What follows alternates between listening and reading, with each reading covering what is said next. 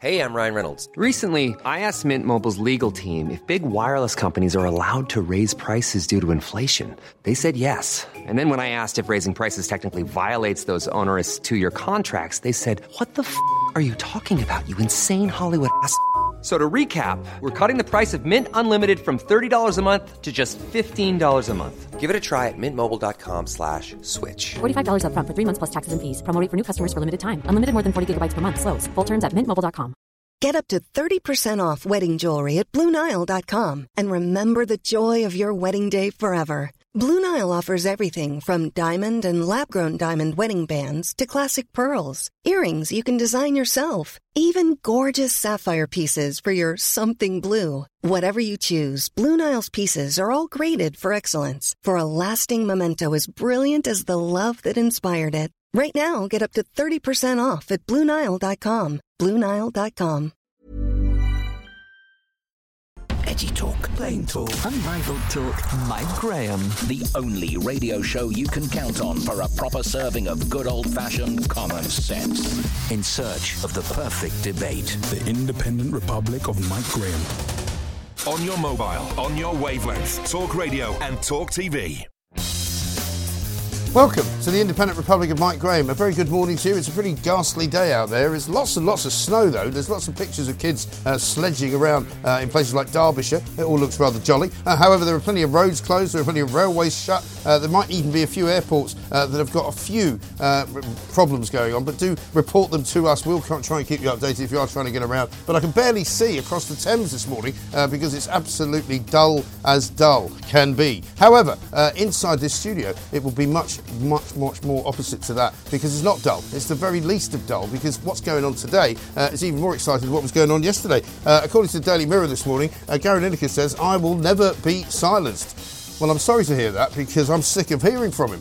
He says he's going to go after the BBC. If they try and silence him, he's going to carry on. This is all going to end in tears for Gary Lineker, mark my words, because when you get as big as Gary Lineker thinks he is, being paid over £1 million a year of our money to commentate on Match of the Day, a football show which is so past its sell-by date that you can't even call it a football show anymore, because they show football that everybody else has already seen, and then they commentate on things that have already happened, but hours and hours and hours ago.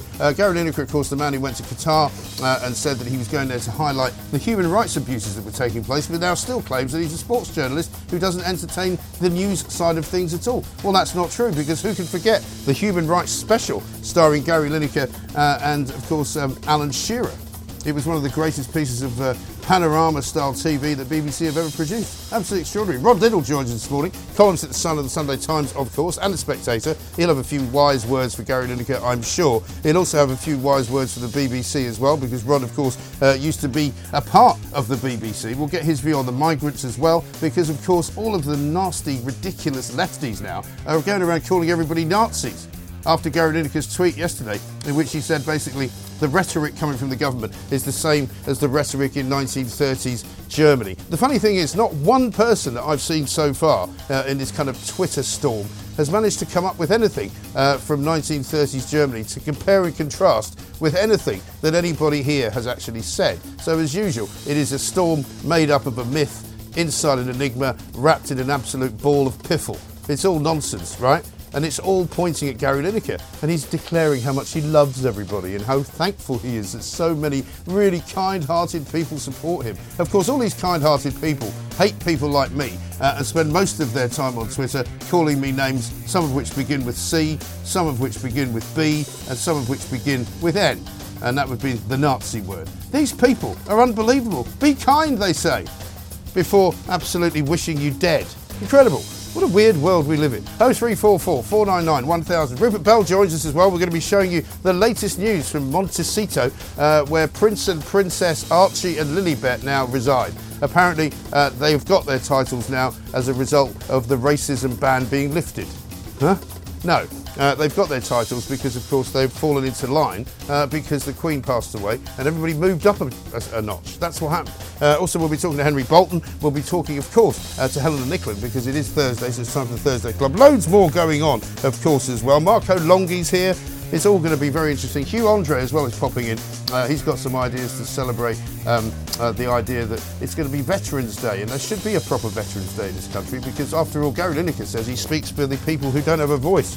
Well, why does he speak for the homeless veterans? That might be a good idea, but he doesn't, does he? No, instead he speaks for the people who dare not speak their name. They dare not speak their name because they don't know what it is, because they've thrown their passports in the sea. What's your name? I don't know. This is Talk TV.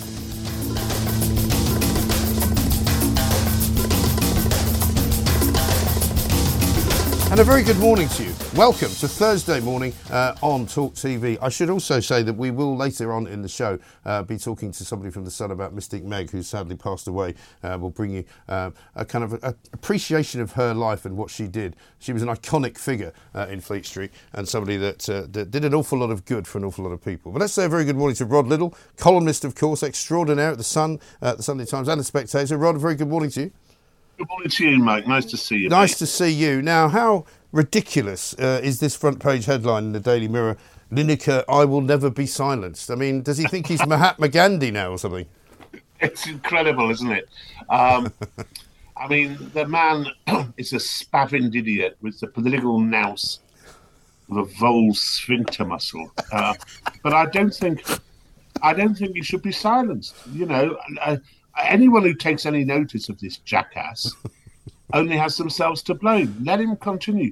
The real scandal, Mike, and this is serious point, is what the rest of the BBC's been doing on this story in the news programmes, which has been programme after programme of attacking the government from a whole array of different individuals, from the NGOs, the charities, the refugee agencies, the Labour Party, the European Court of Human Rights, the United Nations.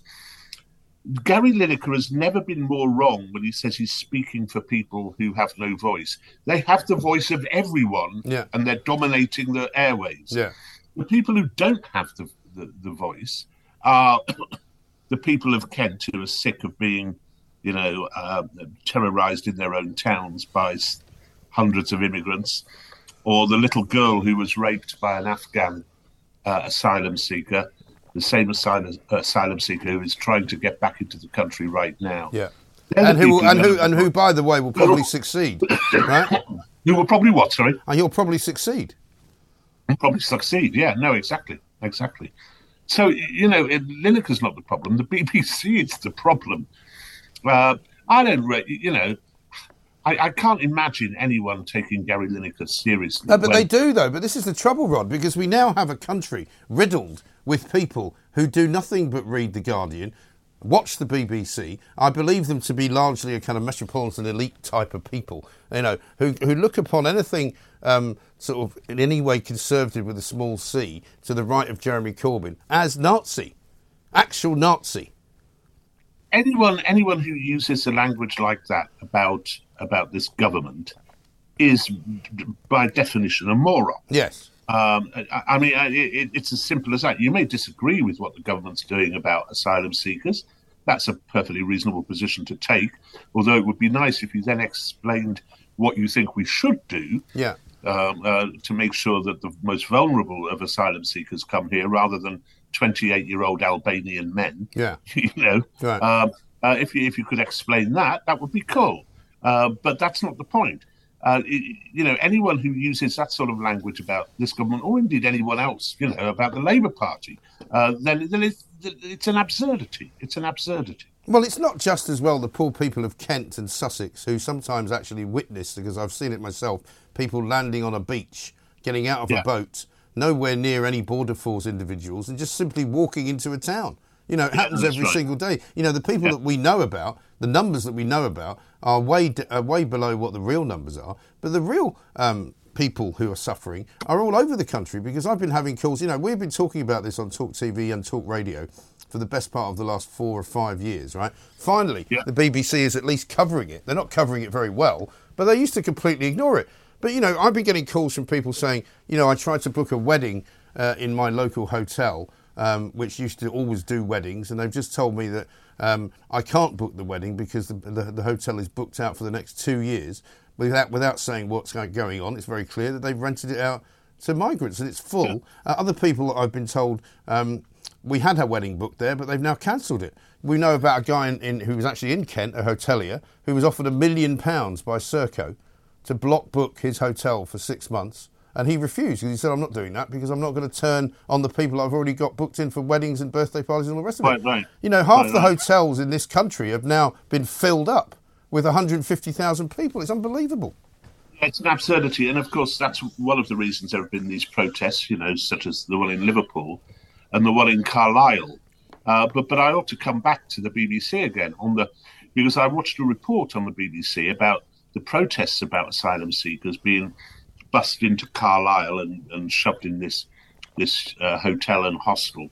And you have never seen a more biased piece of reporting. This was on Look North, which I know you lot don't get down there. No, I'm sorry I don't get that. I'm sure it's great. That's fabulous, mate. But it took the point of view of the Hope Not Hate anti-fascist boors who lined themselves up to object to this demonstration. Yes. It made no bones about it. It was on their side. Yeah. You know? Yeah. And the funny thing about this Hope Not Hate crowd as well is that they seem to hate an awful lot of people. They hate an awful. They hate me. I'm delighted to say, which is. I mean, I've always been. I've always rather preferred hate to hope. I have to say, yes. in general.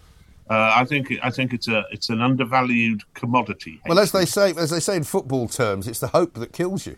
It's the hope that kills you. That's right. It's especially true if you're a Millwall fan. Yeah, no, that's right. Yeah. But the thing is, though, to be serious for a minute, you know, the Conservative government have been woeful. You know, we've had Boris Johnson, we've had Priti Patel, we've had Theresa May, we've had all these previous Home Secretaries vowing to do this, that and the other to stop the boats. The bottom line is that now people smuggling is actually more valuable to these smugglers than drug smuggling. You make more money now smuggling people than you would ever do smuggling cocaine. So it's a bit like standing up in the middle of a sort of drugs den and saying, we're going to stop all the drugs coming into this country simply by bringing in a new law. And you go, OK, are you sure that's going to work? I mean, I'm hoping it will work, and this is at least looking a bit more like a plan, but it's very difficult. Well, I do think the simple tenet that anyone who tries to enter the country illegally is debarred henceforth from claiming asylum. I think that is an important tenet which we should have put into effect and had our battles, therefore, with the European Convention on Human Rights and so on back in 2010. You know, this has been going on for too long. So I think that's good. The decision to send migrants back to their country of origin, which in most cases these days is Albania, but could also be Afghanistan. You're not going to be able to send anyone back to Afghanistan. And I fear that no one will ever end up in Rwanda. No. I think that's the problem. Rwanda will be hosting the Eurovision Song Contest and be a parliamentary democracy by the time that anyone's allowed to be sent into Rwanda. You know, I know. They just won't. It will not happen. No. But also, we've also got this problem that England, Great Britain, is a soft touch. You know, I talk to people in France all the time, and the view of the French is that people come here because they know they'll get a better deal than if they stay in France. That's the reason. And the arguments that people make that, oh, well, they've got family here, or, you know, they've been human trafficked, they've been trafficked, or they've been victims of sexual abuse, or whatever it is. You know, these lefties have got this idea that everybody who wants to come to Britain should be able to come to Britain and live here. Well, that's plainly insane. Well, I don't know, do they? You see, this is the interesting point, which is that there is an argument. It's not one I agree with, but there is an argument for saying every country should have totally open borders. You know, no checks, no worries. If you want to come here, you come here. It's the internationalist argument. And I dare say there are a few civil servants, such as Sue Gray, who probably agree with things like that. But the Labour Party claims not to agree with that. And this is where I think the Labour Party has been particularly deceitful over this, which is it's capable of attacking it feels itself able to attack the Conservative government over what it calls a cruel and unworkable policy, but has nothing whatsoever to put in its place, but still will not go along with the notion that we have to stop people coming in. It wants to have its cake and eat it, and it can't do that. And there are an awful lot of people in that position. What do you do? I mean, you could, if you want, Mike, ask Gary Lineker what he's going to do. Yeah. Well, I mean, he'll tell you that, of course, he led by example and put somebody up in his house. I mean, we never met the guy, we never saw a picture of him, but he's absolutely determined to tell us that he did put somebody up, and we have to take him at his word, I guess. Yeah. I'd get the hell back to Afghanistan if I was quartered with Lineker. Do you mind if I leave? Taliban. Give me the Taliban. Do you mind if I leave early? Stay where you are. I'm going to come right back to you. We're talking to Rod Liddle. This is Talk TV. More after this. On DAB+, on the app, Talk Radio and Talk TV. Welcome back to the Independent Republican, Mike Graham. We're talking to Rod Liddle about Gary Lineker, migrants, amongst other things. Let's have a look at a bit of Prime Minister's questions from yesterday, Rod, where Rishi Sunak appeared to find a backbone. I don't know whose it was. Stopping the boats, Mr. Speaker, stopping the boats is not just my priority, it is the people's priority. But his position on this is clear. He wanted to, in his words, scrap the Rwanda deal. He voted against measures to deport foreign criminals, Mr. Speaker, and he even argued against deportation flights. He's just another lefty lawyer standing in our way. That was a great moment, actually. I thought Rishi Sunak did pretty well yesterday. It's almost as though he's found himself a kind of a personality.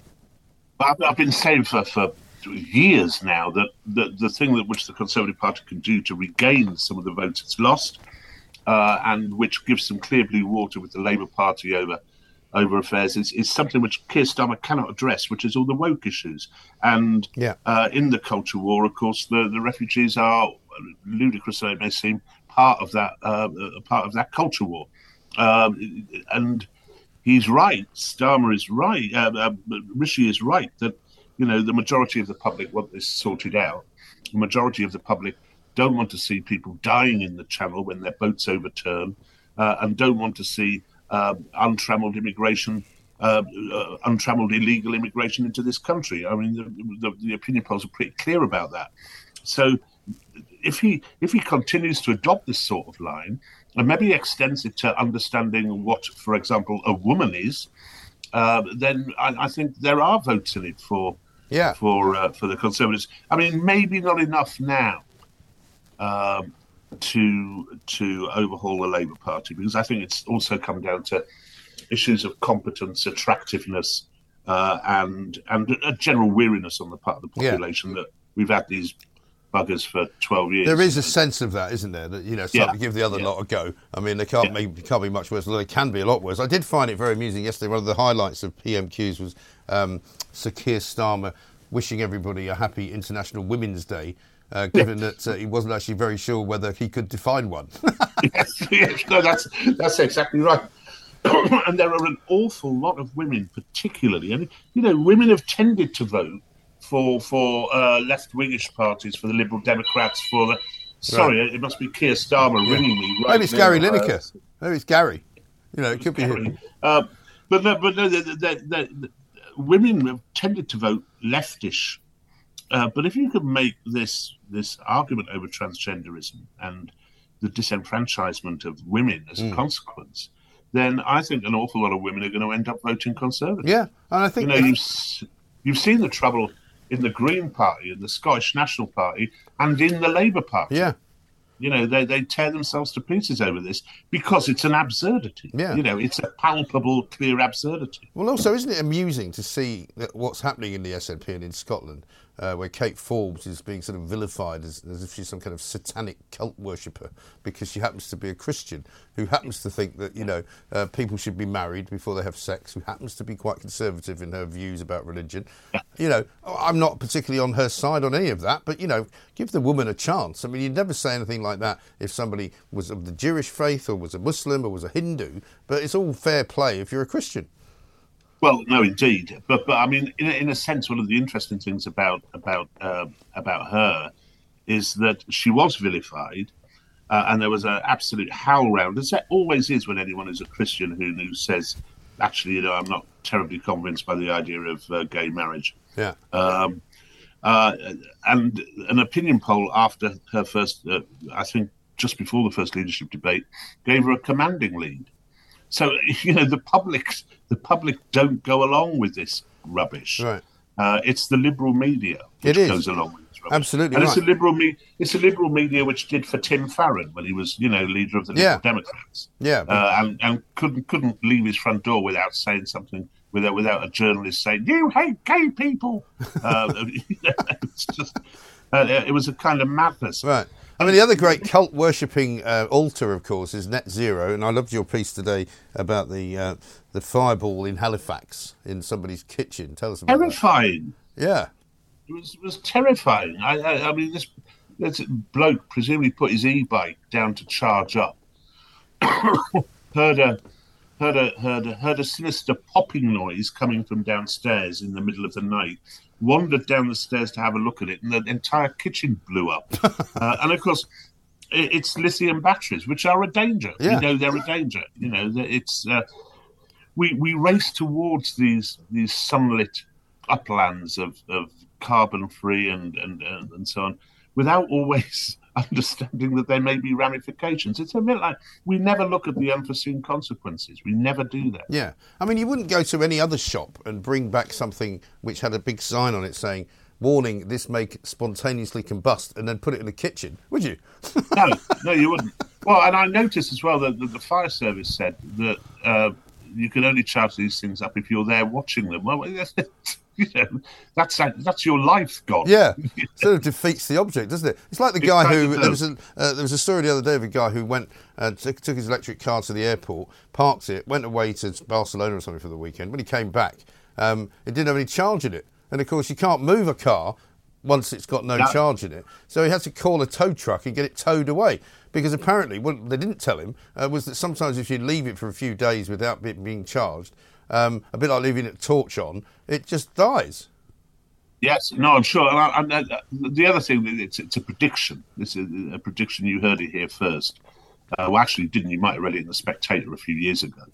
That by the time we've all got electric cars, it will be discovered, just as it was with diesel cars, that the pollution generated by all the things which go into making electric cars and into generating the power itself is more injurious in many ways than was the petrol car. Yeah, I'm not a lover of petrol cars. I don't really like cars very much at all. Yeah, I'm not Clarkson on this, but it's always the unforeseen consequences. Yes, no, absolutely right. Well, it's been described to me, and I love this particular description of it by Howard Cox, who runs the Fair Fuel UK organisation. He says that electric cars will turn out to be the Betamax of modern technology. And actually what will happen is that in about 10 years' time, they'll invent some kind of hydrogen car, which will be so much better, cheaper, more efficient. And anyone with an electric car will just look like a very stupid person who spent an awful lot of money on something they now can't sell to anyone.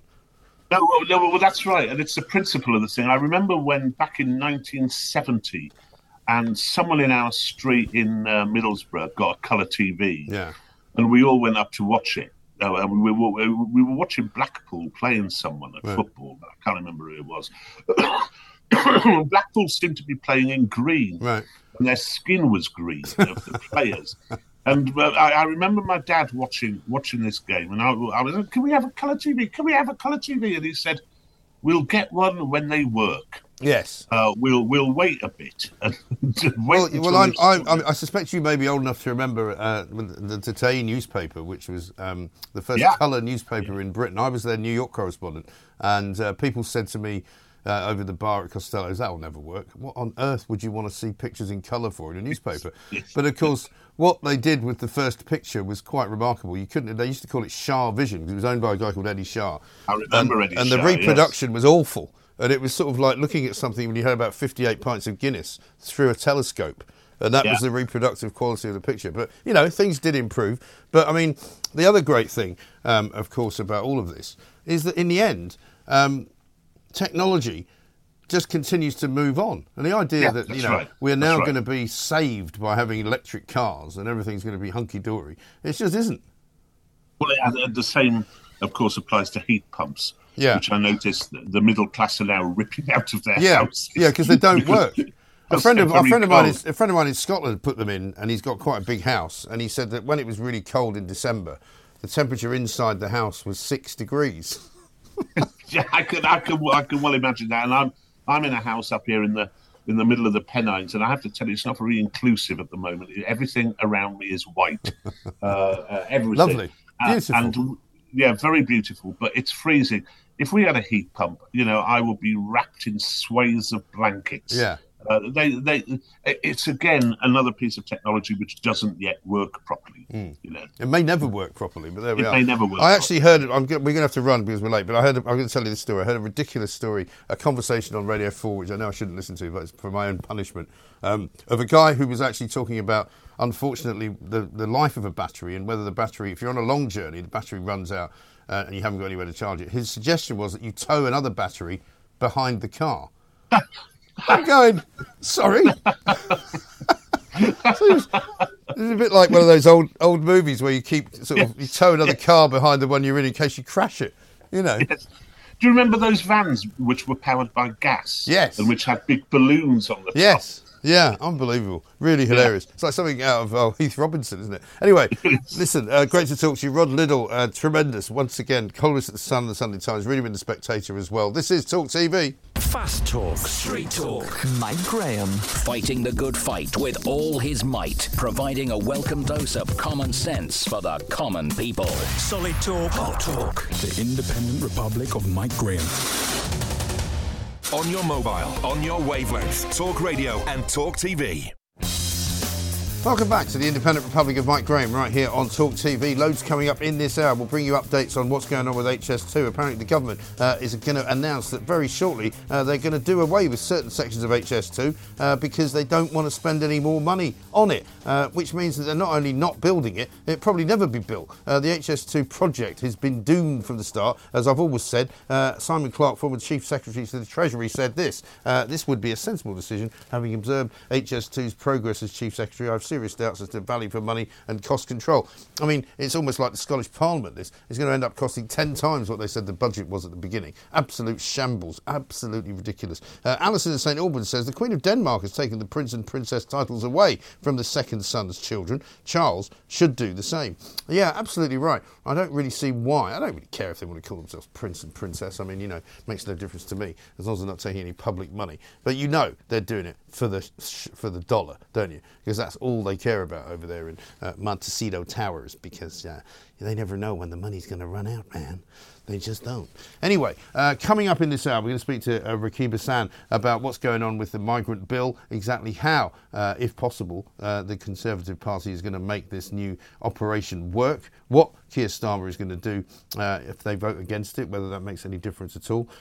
Also, we'll be talking to Detective Superintendent Rick Seward, because he has just been in charge of an operation where they've arrested over 200 people in a crackdown on county lines drug smuggling and drug dealing. 200 arrested, drugs, guns and swords seized. We'll find out exactly what that is all about. And also we'll bring you an update on the situation regarding Sadiq Khan and, of course, the ULEZ row, because apparently now people have started vandalising cameras that have been put up because people are sick to death of it in London and the outer reaches of London, and they're not going to pay the fines. They just don't want to. Also, we'll keep talking about electric scooters because I need some stories on that. And the snow. A lot of snow in Tamworth, apparently, up in the Midlands. And Jimmy says this, 8:45, took the kids to school, 10 o'clock, school was closed. I don't understand why they close schools just because it's snowing. I mean, if some teachers can't get in because there's a sort of half an inch of snow, what the hell is the point of shutting the school? Just say, well, there's a couple of teachers who aren't here. What's the problem? 0344 499 1000 is the number. Max says this, everyone landing on our shores must be photographed and fingerprinted. How on earth can we trace these tens of thousands of unknowns, including criminals? Many of them can disappear and might even obtain forged documents. Organised criminally, illegal gangs are involved here. Well, of course they are. Everybody knows the people trafficking, smuggling gangs are making millions and millions of pounds every single day. They're almost making as much money as Serco, who are a legitimate company, who are making millions and millions of pounds every day from housing these migrants in hotels. The bottom line is that this is a massive, massive economic dividend for all sorts of people.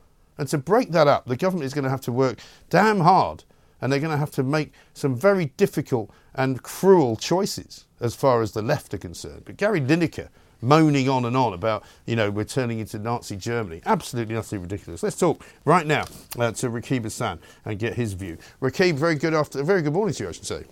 Morning, how are you? Yeah, very well indeed. Slightly bemused by the reaction of some people in this country, calling out the Tory government as kind of, beginning the institution of sort of, Nazi German tactics from the 30s. I mean, it really is quite remarkable how extreme some people on the left have become.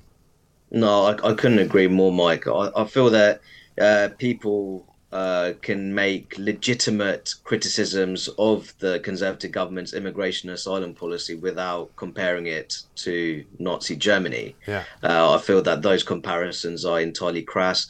I think there are criticisms to be made in terms of the Conservative Party failing to deliver on its numerous promises when it comes to shoring up our border security. Yeah. But I feel here what we have a situation where there are a variety of actors who are very good at criticising Tory policy when it comes to improving our border security, trying to streamline our asylum system, but they don't provide many alternatives of their own. So it's very much a great deal of criticism coming the Conservative government's way, but these very actors are very reluctant to understand that there has to be a degree of prioritisation based on vulnerability and need when it comes to rehoming asylum seekers in the UK. Well, exactly right, because the point is that, all these do-gooders and legal firms and charities and all these people who talk about, representing those without a voice, a little bit like Gary Lineker says, what about the people who are now sitting, waiting to get heating turned on because they haven't got enough money because they can't pay for anything? What about the homeless on the streets of this country in this kind of weather and the cold? There's plenty of people in this country who don't have a voice if people want to stand up for them, but they don't seem to care about them. I agree. I think that the Home Secretary recently announced that we're spending in the region of £7 million a day on hotels when it comes to rehoming newcomers. And I think that in the middle of a cost of living crisis, I think that's a serious threat to social cohesion. And the reality is when you dig deep into the figures, when it comes to the rehoming of asylum seekers, providing support in the form of dispersed accommodation, it's usually the relatively deprived local authorities, Mike, which are doing much of the heavy lifting, while more of the liberal-minded, affluent local authorities, they really do not do their fair share when it comes to rehoming asylum seekers. And I think there's a great deal of hypocrisy involved when it comes to our current debates on immigration and asylum. Yeah, and it's almost as though these people have not seen the actual effects of this mass immigration, because that's what it now is. And regardless of whether or not these are people who are all doctors or all scientists or all teachers, they're being housed all together in crowded areas of cities, in hotels where they're free to roam around the streets, and it creates a bad atmosphere. There's no doubt about that. And it's nothing to do with how well-meaning or otherwise that the individuals might be. They may well be, but they've come here from a foreign country. They've come here to a different country which they don't necessarily understand. They may not speak any English. It's ludicrous to expect that you can basically dump thousands of these people into the cities of this country and nothing will change and nothing will happen. No, absolutely. And I think that the reality is some of the poorest, most deprived parts of the country, they've been treated as dumping grounds. Yeah. When it comes to rehoming asylum seekers. That's the reality of it. We have a crisis of external security in terms of our porous borders. But as you say, we also have a crisis when it comes to internal security. Many forms of accommodation, when it comes to rehoming asylum seekers, are poorly supervised. Not necessarily well regulated. And there was a report that was published last summer, Mike, which concluded that hundreds of migrants had absconded from these various forms of accommodation. Yeah. So that represents a notable security threat in itself, considering the number of undocumented people who are arriving in the UK on small boats via the English Channel. Yeah. So I think that we have that crisis of external security, and we certainly have issues in terms of internal security as well. Well, exactly right. And I mean, the problem as well is for people who are on housing lists, because we've seen that Serco, particularly in Stoke, I was talking to Jonathan Gullis MP about this the other day, certainly in Stoke and I'm sure other cities as well, Serco and local authorities are advertising for people to be landlords to come forward to kind of basically provide housing, which will be guaranteed for 5 years, all expenses paid, all rent paid, all bills paid, council tax paid by Serco, because Serco are getting all this money from the government, billions and billions of pounds. I mean, the only people making more money out of this asylum racket than the actual people smugglers are the private companies like the hotel companies and Serco and others who are getting all these contracts. Well, I think that what you've described there is the truly sinister side of capitalism. In a sense, I think that's the reality. Well, it's not capitalism, isn't it? I mean, capitalism for me is nothing to do with getting a sweetheart contract from a government which is allowing you as the only operator to do business with them, which is guaranteed. Well, I mean, some people would describe it as cronyism. Yeah, I think that's one way to put it. You know. And I think that the real issue here is that the way you described it, there's some actors who are very much benefiting from an economic dividend. Yeah. Out of the ongoing small boats crisis, that recently published French data suggested that in the region of 183 million pounds was made by people smuggling infrastructures. So this is a very profitable business. And what we have an asylum system where the responsibilities for running our asylum system are almost being outsourced to clandestine enterprises. And that's simply not a sustainable situation at all. No, it really isn't. But there's nothing to stop these people from coming. As I've said before, it's very clear that most of them are coming for a better life, for an economic reason. Even if you took the view that none of them are criminals, none of them are coming here from Albania, none of them are coming here to join drug gangs, none of them are coming here to work in the black economy. Even if you took that view, they're certainly not coming for any reason other than they want to live here, and because it's an attractive proposition. It is, but it's not Britain's job to be some kind of international outpost to maximise global welfare. But these lefties, though, Rakib, the people who all think Gary Lineker is suddenly now their hero, he only started reading about 10 years ago, and he suddenly discovered politics about 5 years ago when he didn't like the idea of us leaving the European Union, But, suddenly he's their sort of hero, he's their talisman, and he wants everybody to be able to come and live a lovely life in Britain. Well, welcome to the real world, matey. It isn't like that.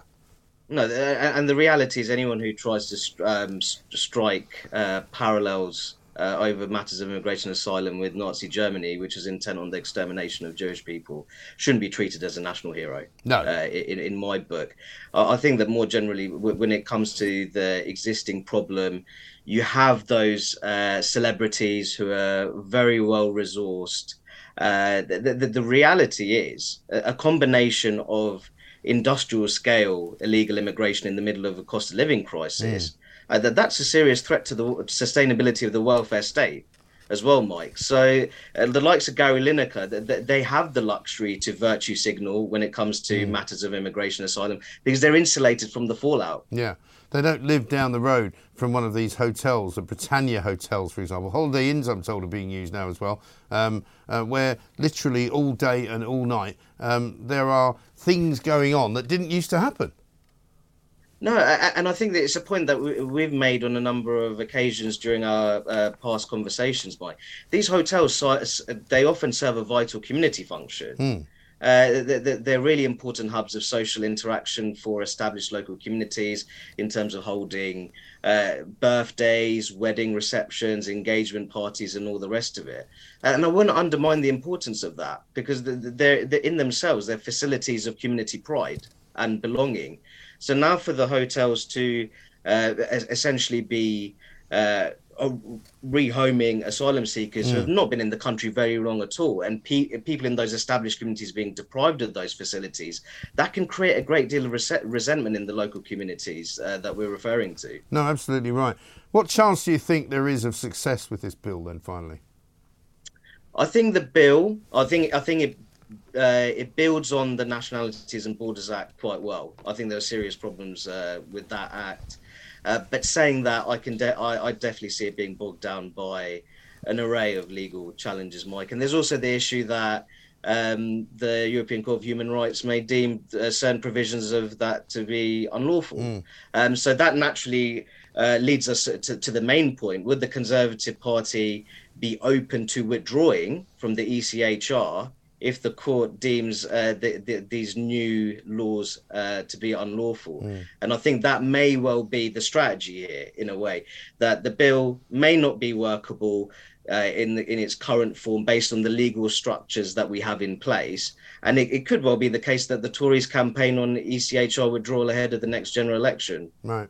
We'll see if that happens. Rakib, thanks very much indeed. Rakib Hassan, their social policy analyst and writer, of course, on the migrant laws that Rishi Sunak wants to bring in. How about this? Mike, if the law was amended to make the security, safety, health and well-being of UK citizens take priority over human rights, wouldn't that put a stop to continual appeals? Simples. Colleen. Well, you would think, wouldn't you? This is Talk TV. On DAB+, on the app, Talk Radio and Talk TV. Welcome back to the Independent Republic of Mike Graham right here on Talk TV. Don't forget you can subscribe to the Independent Republic of Mike Graham podcast so you never miss a moment from the show. Subscribe and download it now from wherever you get your podcast. And the daily podcast is out pretty much just after the show ends. So look for it after 1 o'clock today and you'll find some great delights in the back catalogue as well, if you so wish. How about this from James? Let's just ban e-scooters altogether. They shouldn't be on the pavement and basically shouldn't be there, full stop. Well, that's right. And Pete says, I think you're spot on, Mike. HS2 will never be finished, certainly not in my lifetime. Yeah, I think so. I think that's right. And Mike says, great show so far. As always, regarding e-scooters, they are just a bad invention. If they want to race around at speed, terrifying people, let them race around running tracks, taking turns to be the pedestrian and crashing into each other. Cyclists, don't get me started. Well, I'll tell you what, one of the problems with these illegal electric scooters is they are used by an awful lot of nefarious people. I would guarantee you, if you stopped half the people on electric scooters in any major city, they were probably up to no good. Speaking of which, let us now talk to Detective... Hey, I'm Ryan Reynolds. Recently, I asked Mint Mobile's legal team if big wireless companies are allowed to raise prices due to inflation. They said yes. And then when I asked if raising prices technically violates those onerous 2-year contracts, they said, what the f*** are you talking about, you insane Hollywood ass f- So to recap, we're cutting the price of Mint Unlimited from $30 a month to just $15 a month. Give it a try at mintmobile.com/switch. $45 up front for 3 months plus taxes and fees. Promo rate for new customers for limited time. Unlimited more than 40 gigabytes per month. Slows full terms at mintmobile.com.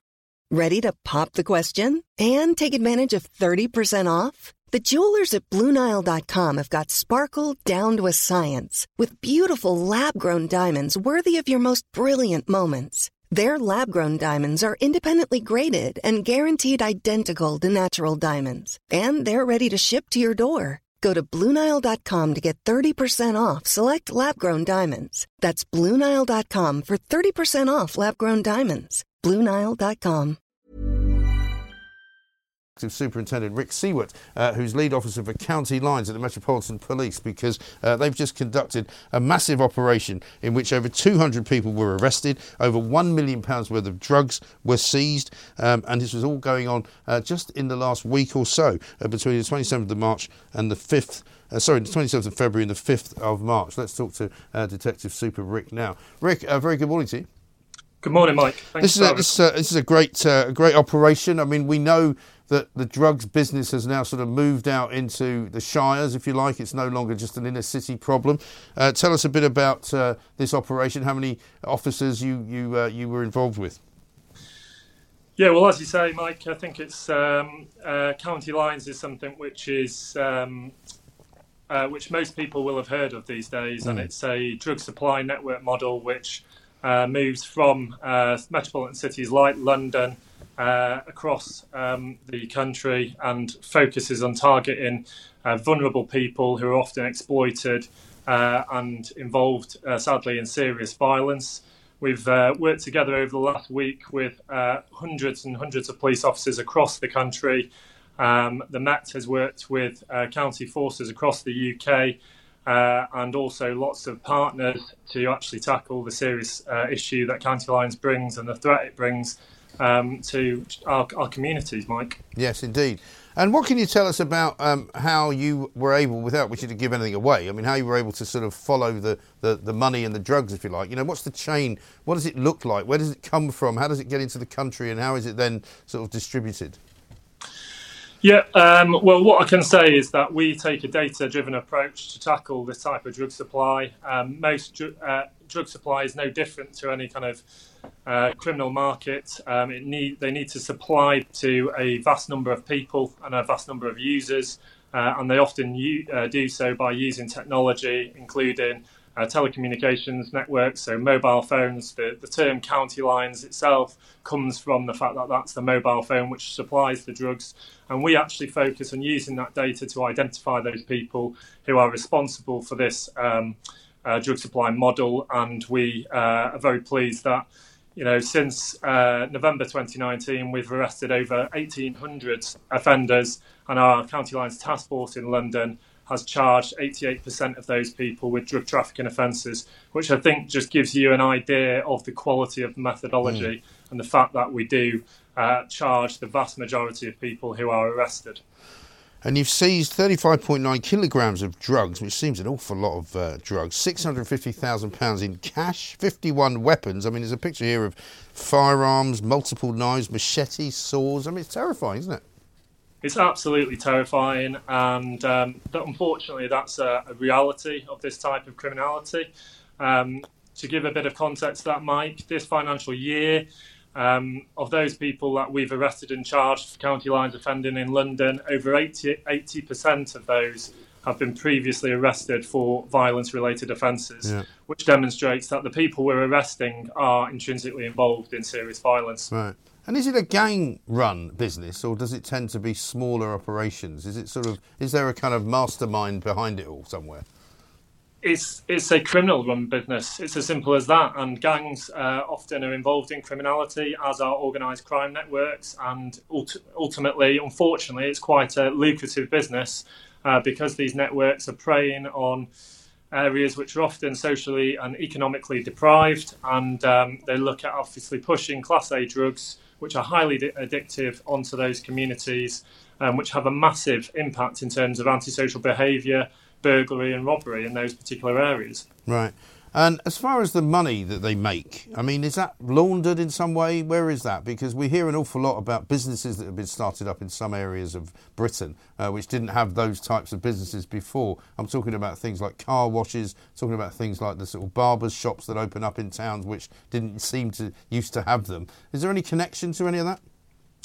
I can't say that there's a clear causal link between those types of establishments. I think it's fair to say that a lot of those establishments, like car washers, are often linked to international human trafficking rather than domestic human trafficking, which is a county lines related issue. Right.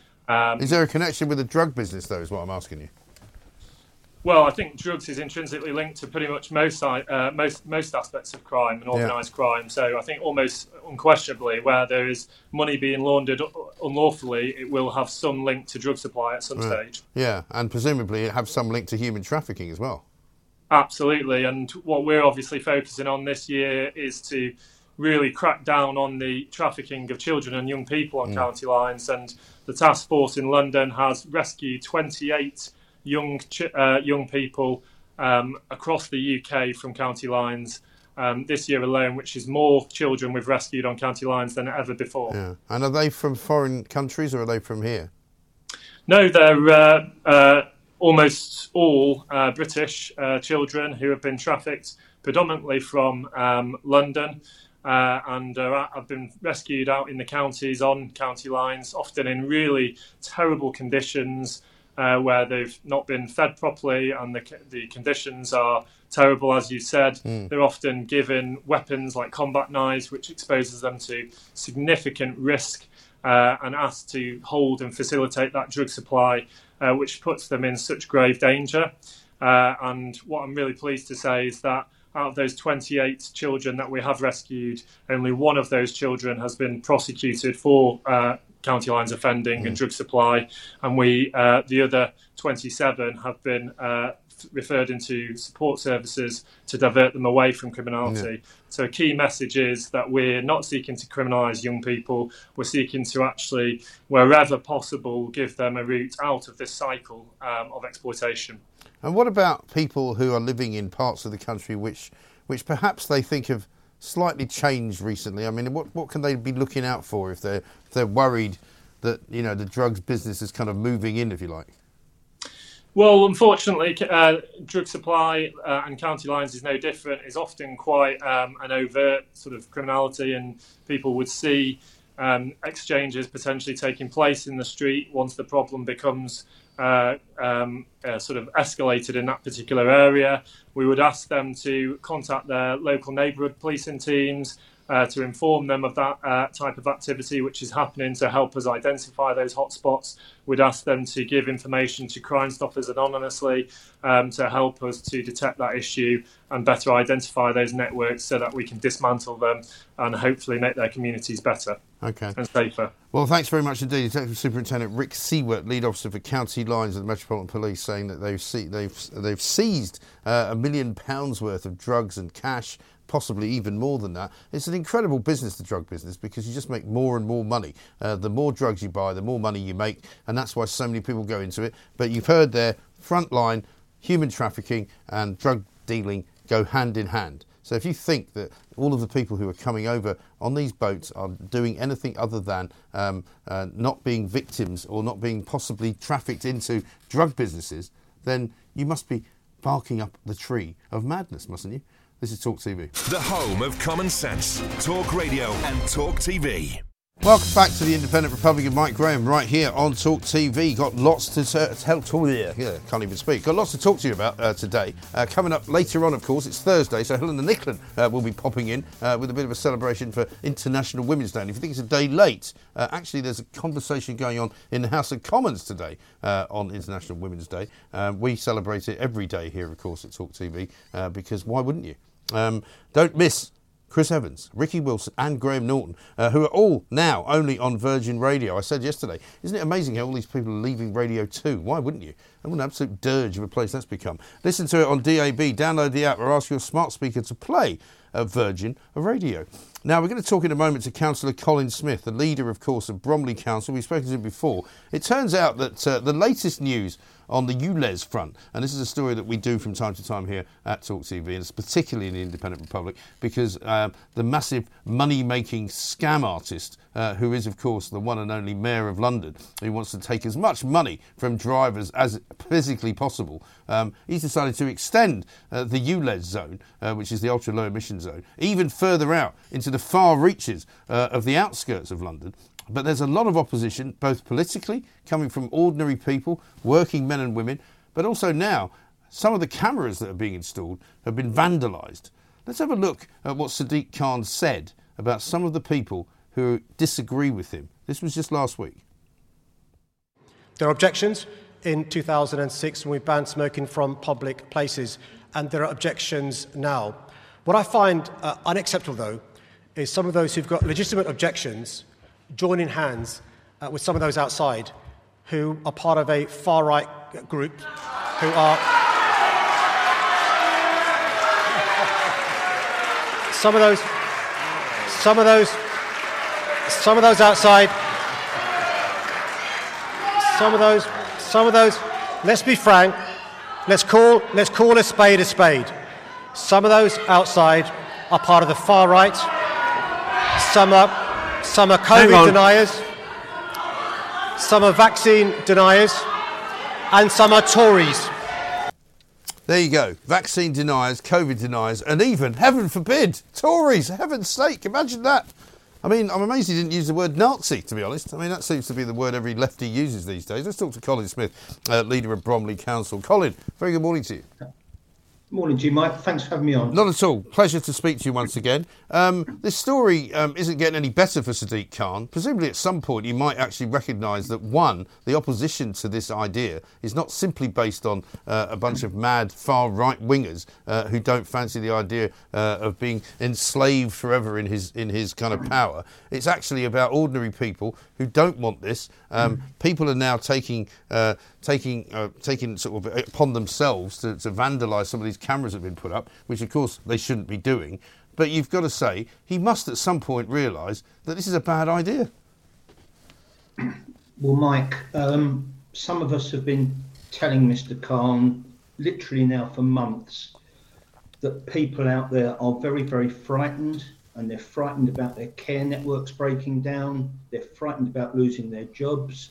They're afraid of having to find new jobs, and people are worried about their businesses collapsing. But people have been completely ignored. And we then saw events in Ealing last week, and frankly, those of us that are watching these things very closely really do wonder whether the mayor's beginning to lose the plot completely. He's clearly a man under intense pressure, but calling, I don't know, lifelong Labour supporters right-wing, COVID-denying, vaccine-dodging loons is, wow, where's that come from? I know. Well, this is what happens, though, when people are in power for too long, I think, and they get to the point, a bit like Nicola Sturgeon, where they think they can do anything. They get well past the point where they care what the public thinks because they think they know best. It's a kind of messianic complex, I think they call it. But, I mean, what about the people around him? I mean, are there any people around him who can be kind of persuaded that this is not a very sensible course of action? Yes, Mike, there are. There are very sound, very sensible Labour politicians. This isn't a political thing as it's being construed. There are sound Labour politicians in London who can see exactly what the objectors are saying and agree with them. And it's those people, those Labour MPs, those Labour councillors that are actually his weak spot, his Achilles heel, because they are the people he has to listen to. He can dismiss us out in the outer London suburbs, Tory boroughs, he doesn't care. What he can't ignore is his own power base, and those are the people that support him. No, of course. And you were talking to me last time about the possibility of a legal challenge. I know there are some going on. Any news on that front? Yeah, Mike, I can't go into detail as previously, but the next week or so should be definitive. Letters have been, points of detail have been exchanged between the objectors and TfL in terms of next steps. That process should, we hope, be finalised by next Friday, 17th, at which point it will go up to the Lordships to decide whether the case is substantive enough to take forward, which we firmly believe it is. Yes. And I was the unfortunate recipient of a penalty charge notice the other day because I stopped rather unwisely in the middle of the night to get something from a shop. Didn't realise it was a red line zone or something. Is there any plans, for him to extend that? Because you know how they love to get penalty charge notices put on people. Would he, do you think, start to make, red routes out of some of these roads that he's thinking of putting cameras on as well? Well, all of the red routes in London will be included within the mayor's scheme. He can do that anyway. That's his right. Those are his powers. It is disputed what he can and can't do on the borough roads, and that's still to be determined. But Mike, the key thing about this, I would return to, if I may, for your viewers. Yes. This isn't actually about health, and it isn't about air quality. What the mayor is attempting to do, without a political mandate, is set in place a web of cameras that cover every single road across the capital. Those of us that have seen the plans know how extensive it is, at which point he will introduce road price charging, whether you've got a green car, a hybrid or a diesel. That's the ultimate game plan. That's the end game. Yeah. Absolutely right. And this is probably going to sound like a bit of a weird question, but I do quite a lot of driving because at the moment we're based in two different places in London. And the other night when it was very, very wet and rainy and quite dark, I noticed that it was sort of darker driving around the streets of London. I don't know whether there's anything that's been done. I know in my own street they've changed the lighting and it's actually lighter in my street than it used to be. But in some parts of London it seems as though the lights have actually got dimmer. Hadn't heard that, Mike. Don't know about that. And certainly, as it were, we haven't turned the power down in Bromley to save money. But it is perhaps true that the new LED lights, some people perceive them to be brighter, others perhaps perceive them to be slightly darker.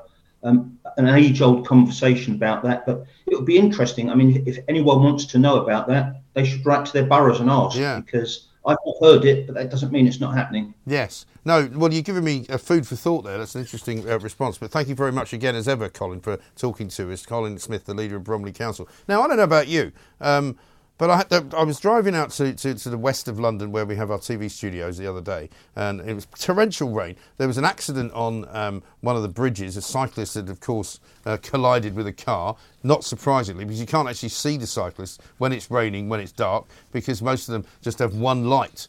They don't quite often even have high-vis clothes on.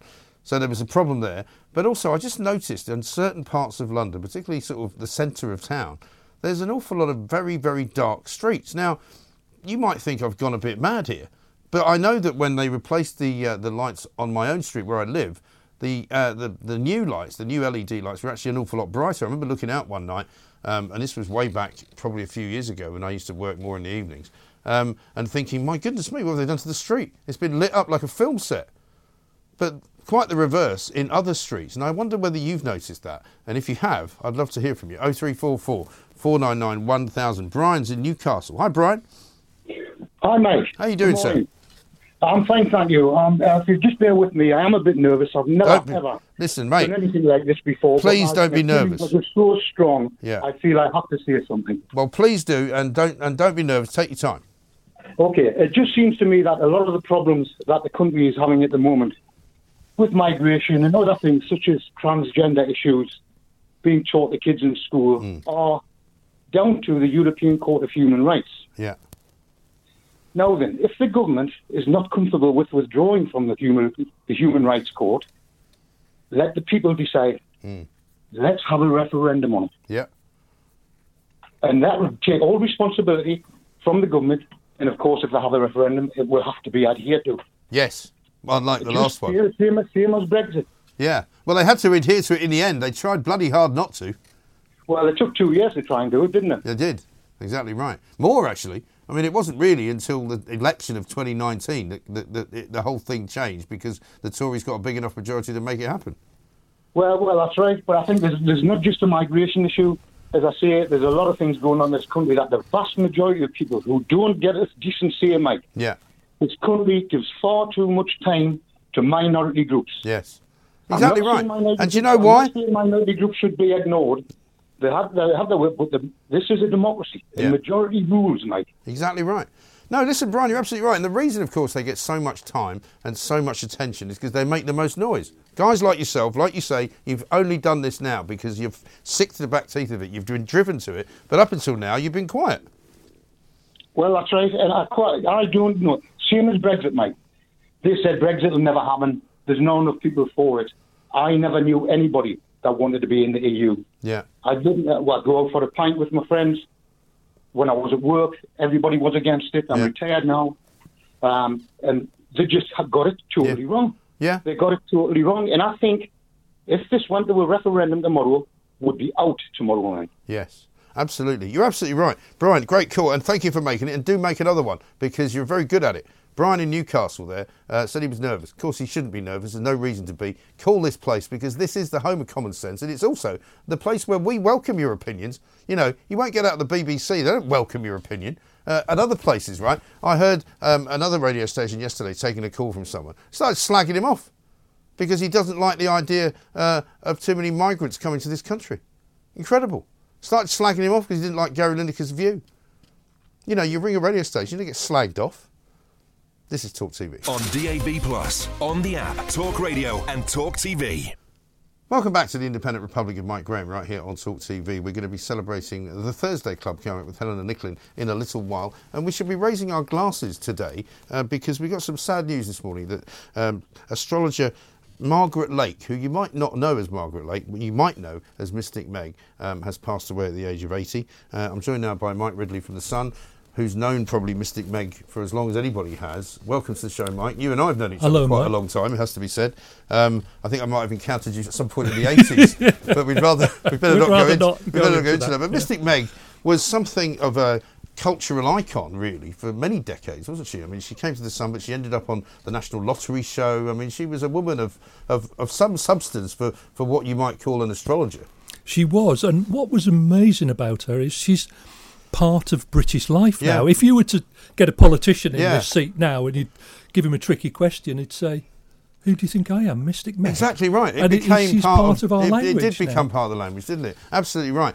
And you would have known her. She was a sort of an iconic figure at the Sun. She must have been there pretty much since the beginning, right? She was there. Yeah. What happened was she was a sub-editor on the News of the World magazine. Right. And one day the stars didn't come in. Right. And the editor's going, what am I going to do? And she knew that this sub-editor, who was calling herself Meg Markova then, actually was interested in astrology and had a bit of a psychic gift. And she said, could you do it? She wrote 12 beautiful horoscopes. Right. And the editor went, that's it, you're Mystic Meg. And that's how it started. And that's how it started, brilliant. And I mean, she was loved by many people. I mean, because no matter what you say about newspapers, one of the reasons people buy newspapers is for the horoscopes, isn't it? Yeah, and you take... Which is a bit galling for the journalist, because you're going, I've got this great story, and you're going, actually, I just bought it for Mystic Meg, to be honest. You take the horoscopes out at your peril. But one thing that Meg did that was different was she used to give these messages from beyond the grave at the end of each column. Right. Doreen of Burnley, the insurance policy you're looking for is under the birdcage. Right. And people were fascinated by that, to the point where David Frost began his Sunday show every Sunday morning, reading out what Mystic Meg had said in these messages from beyond the grave. Incredible. And what was she actually like as a woman? Well, I knew her briefly because she flitted in and out of the office. Yeah. She'd come to the Sun parties and then I'm she'd sure I vanish met her again. at a party somewhere. Yeah, but she never went there for long. She was in and out. And I've spoken to her assistant who worked for her for 35 years who said, I knew Meg, but I didn't know Meg. And she had this sort of reclusive life. But everybody knew her because she went on the lottery show in 1994 when the National Lottery began. So she wasn't sort of owned, as it were, by the Sun. No, she was a sort of a free agent. She was a free agent, but every Saturday from November 1994 for 3 years, she appeared on the lottery show for, it was only about a minute. Yeah, I remember, it was very short. And she would say, somebody in Sunderland's going to win the jackpot. Yeah. And they did. I mean, we had a Sun syndicate that won 2.4 million. Yeah, you got some papers I've got a paper here from 2000, which is Meg predicting that a Gemini, should keep their lottery ticket in a yellow mug. Right. And this guy, Tom Naylor, didn't have a mug. He was a lorry driver. He didn't have a mug in his lorry. Right. So he put it in an atlas with yellow pages and won 15 million quid. Wow. And that is extraordinary, isn't it? Yeah. And of course, in those days, the lottery was a big deal as well. It was huge. Not so much now, but in those days, it was a show that it was Saturday night television because everybody sat down on Saturday night and watched TV. Still, not so much now, I suppose. But the lottery, and with her on it, it was a big thing, wasn't it? It was massive. And Meg had her crystal ball and she had that dark hair and those sort of cat-like eyes. And she was what everybody would imagine an astrologer and psychic to be. And she loved it. And, she did play up to loved it. her. And you say that not a lot of people really knew the real Mystic Meg, but what was her personal life like? Was she married? Did she have kids? She was born in Accrington. Yeah. And her dad was an RAF radar operator who went off to war, and then when he came back about 4 years later, her mum had fallen for somebody else. So Meg never really knew her dad, but in that time she lived with her great-grandmother, who was a Russian Romany, who read tarot cards and so that's crystal how she balls. got the interest in it, right? And at the age of 7, apparently Meg had her horoscope read, and it was told that she would marry a very wealthy man. Now, later on, we fast forward sort of 30 years, and she fell in love with a Pools heir who was worth, in 1977, 9 million quid. Wow. Nigel Moore. And sadly, he died in a car crash, and she never had anybody else in her life after that. Probably heartbroken. Yeah. But she's her agent, Dave Chaplin, I'm seeing here, was, without any question, she was Britain's most famous astrologer by a million miles. Absolutely true. And one of the things that people do in newspapers, you do a lot of, because you're a feature writer at The Sun, writing people's obituaries, but you have to do it, obviously, ahead of any news about whether they might die or not. But you only just wrote the obituary. Literally last night. Yeah. I finished writing it at 9 o'clock last night. Right. 6 hours later, Meg had gone. Yeah. And that's unheard of. Usually when you write an obituary, people seem to go on for a long time. Yeah, so that it's ready if something does happen. You don't have to suddenly scramble to do it. But she clearly, knew that the obituary was gone and was done, and she went. Yeah, astonishing. Very sad. It is sad, and she died in the early hours after being admitted to hospital last month from flu. But 80 years of age, a reasonable innings, I suppose you would say. Yeah. And the great thing for us as a newspaper is that she'd written quite a number of columns in advance. Yes. So we've got 6 weeks or a month's worth. So. And there'll be plenty in the paper, no doubt, tomorrow about her life and times. Absolutely. Yeah. I should look forward to reading that. So, Mystic Meg, I wonder if there's anybody who's going to become the new Mystic Meg. Well, funnily enough, what happens if you go looking for somebody? Funnily enough, I think she's made her choice. But it's surprising. We've already had emails from horoscope writers saying, "Could I have her job?" Right. Well, you'll have to watch out and watch this space. If you can predict what we're going to say, perhaps we'll let you in. We shall see. Mike, great to see you. Thank you very much indeed. Mike. Mike Ridley there from The Sun. And tomorrow's paper, you'll see more and more about Mystic Meg, of course, who's died at the age of 80. This is Talk TV. Welcome back to the Independent Republic of Mike Graham right here on Talk TV. We're going to go live to Marco Longhi very shortly. He's an MP. He's down on College Green, of course. He's been one of those who's been very active in persuading and pursuing Rishi Sunak and the Tory government as a backbencher to get on with it when it comes to the migrant votes. But just before we do that, I've got a bit of a piece of bad news, really, for Harry and Meghan, who have just christened little Princess Lilibet. Two pieces of bad news. One piece of bad news is that apparently the person that they thought that had christened Lilibet isn't the person that they thought had christened Lilibet. It turns out that they thought it was the Archbishop of Los Angeles, but unfortunately the Archbishop of Los Angeles is a different person. It is in fact the Most Reverend Jose Gomez, right, who is a Catholic bishop and did not christen Lilibet. It turns out that the person who did christen Lilibet is John Harvey Taylor, who is the Bishop of Los Angeles in the Diocese of the Los Angeles Episcopal Church. But it's not all, because it turns out the Right Reverend John Harvey Taylor used to do another job. And you know what that was? He's apparently a former newspaper editor, which they will hate, but also, more importantly, he was Chief of Staff of the disgraced former US President Richard Nixon. They're going to hate that. Harry, how did you pick this guy? He's a Republican. For God's sake. We want privacy. Let's talk to Marco Longhi about a real story. Marco, very good morning to you. Or good afternoon, I should say. Good afternoon to you. How are you? Very well indeed. I said that you were one of the people who had very much sort of led the way on this migrant story for a very long time. You and I have spoken many times about the need to curtail this ridiculous onslaught of the little boats, which have got bigger and bigger and bigger over the years. We've now got a tenfold increase in the numbers coming since just 3 years ago. Do you think this can work? I mean, to me, it's the most imaginative sort of announcement yet. I'm an optimist, Mike, and I will always want to support every possible endeavour to make sure that we bring an end to this absolute human misery. It's a misery for the very people that are coming over. We don't know how many people actually lose their lives or come to harm from the country they leave all the way up to Calais. We only know of those who tragically might lose their lives in the Channel itself. But it's a misery for the rest of the country who see this as incredibly unfair. I have queues of constituents coming to my surgeries desperate for housing, desperate for public services to work, and they do not, because either they are taken up by others, principally people who arrive here illegally, or actually the money that they are seeing being used, spent £7 million a day on this is a complete nonsense when they see that, well, you know, shouldn't we be paying our nurses more money, for example? And that's a completely separate conversation, isn't it? You know, so this needs to stop. So I'm completely against people like Gary Lineker and even the Archbishop Justin Welby, who live in a world of their own, completely cocooned from the real world, and just do not understand what real people think. Well, do you know, I'd have a bit more time for Archbishop Welby if he was willing to donate some of the millions of acres of land and housing that the Church of England actually owns and runs in this country, and said, OK, well, why don't we house some of these migrants who are coming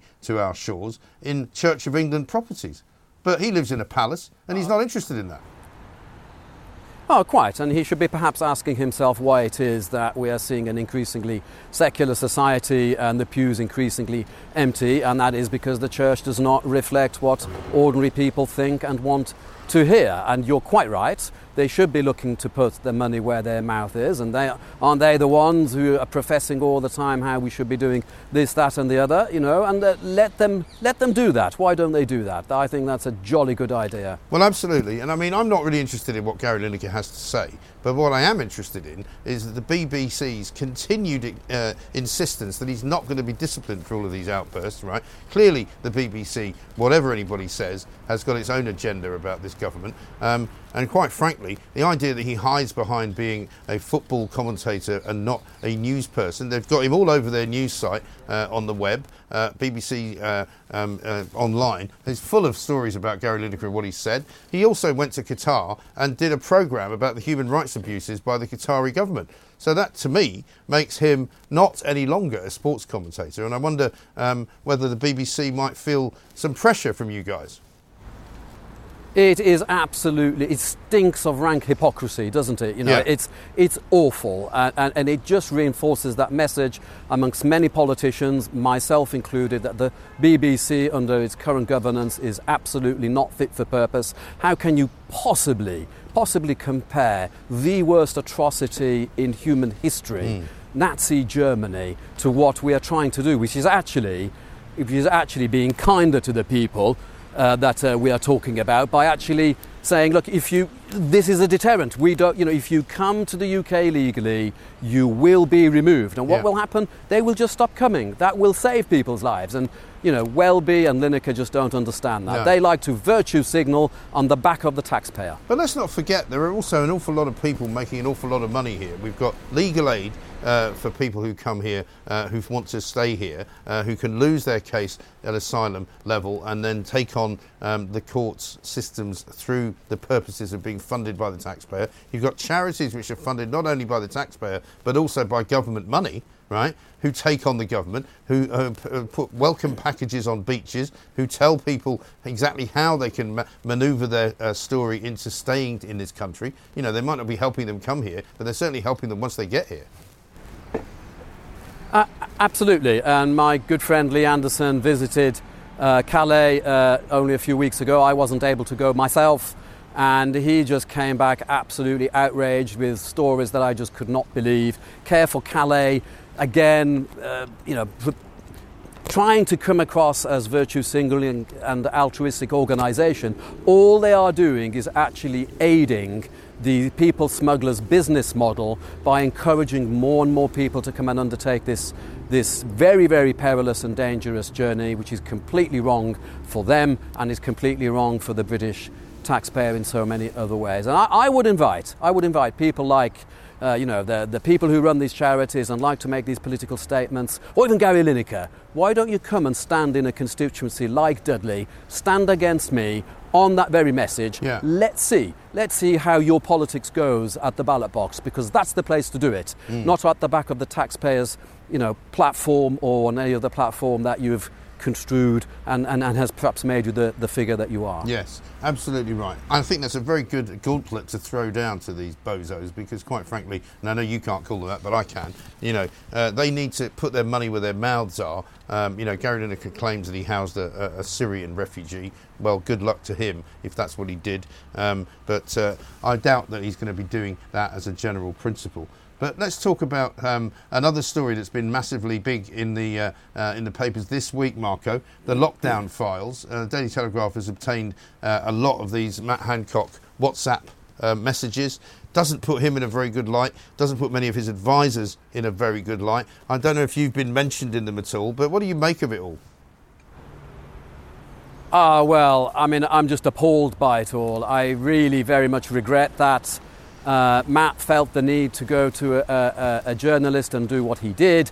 I very much then regret that the journalist felt that they needed to take that and put it in the court of public opinion in that way. There is a separate place to handle these things. I'm shocked by what happened and extremely disappointed because in the initial stages of the lockdown period, I actually felt that Matt did a half-decent job. But if what appears to be coming through on these WhatsApp messages and other platforms, then I'm sorry, I cannot be on his side, and I very much regret that he's done what he's done. I think so, and I think that will damage Matt Hancock's legacy, whatever he thought it was going to be. It certainly is now going to be this, and it's going to be the way that he conducted himself, the way that he thought he could treat not only members of the public, but even fellow backbench Tory MPs. I mean, the thing that appalled me, and we spoke to him the other day, James Daly, was that, he was willing to put individual Tory MPs under pressure to vote with the government, or they would have funding taken away from them. Well, obviously, had I known that that was happening, I would have not remained silent. No. And I'm very sorry. Nobody for what did. happened I mean, to nobody knew. James. I mean, he's a very good MP. Yeah. Yes. I spoke to James appalling about it the other day, and even he didn't know that was what they were discussing because it never actually happened. But the fact that they were discussing it alone was terrible. Exactly, I completely agree. I mean, it's completely unacceptable, and it just feels that the more that comes out, there needs to be a proper, thorough investigation, a post-mortem, if you like, of what's actually happened throughout that period. It's just completely unacceptable. This is the machinery of government being exposed in a way that it's never been exposed before. And I'm just, it's incredibly regrettable. What else? It makes you wonder, what else does the government machine do that politicians like me are held accountable for at the ballot box when we are thinking we're doing the right thing, when the motivations behind it perhaps might be completely wrong? Exactly right. Given that the lefties blame you lot for everything, when are you going to make the weather better? I was wondering about that. They do blame us for everything, don't they? But they actually do. But listen, I've just given a speech at a Brazilian delegation, and all the Brazilians are coming over, and they didn't complain about the weather, but the British diplomats that were based in Brazil were all complaining about the weather here in Britain. What does that tell you? That tells you an awful lot about being British, doesn't it? You have to talk about the weather. Marco, good to see you. Thanks very much indeed. Have a good weekend. Marco Longhi, Conservative MP for Dudley North, reporting in from College. It really is hellish out there. I don't know what it's like where you are. If you've got snow, you're in a good place, because we haven't. All we've got is torrential rain, and it's bloody annoying. But never mind. Coming up at 1 o'clock, Ian Collins will be here, of course. Vanessa Feltz from 4. Plank of the Week from 7 tonight. Before... Oh, no, it's not. That's tomorrow night, isn't it? What am I talking about? No, tonight it's Jeremy Kyle Live. Well, he should have come on and reminded me. And it's Piers Morgan from 8 o'clock, The Talk from 9, which I'm on.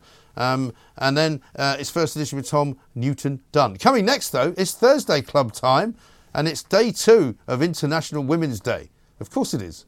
This is Talk TV. Across the UK, online and on DAB, the Independent Republic of Mike Graham on Talk Radio. If you enjoyed that, be sure to catch the whole show 10 to 1, Monday to Friday on Talk Radio, via DAB, online, or via the Talk Radio app. If you have an opinion on the stories we cover, we'd love to hear from you. Call us 0344 499 1000 or tweet at Talk Radio during the show to have your say. The Independent Republic of Mike Graham on Talk Radio.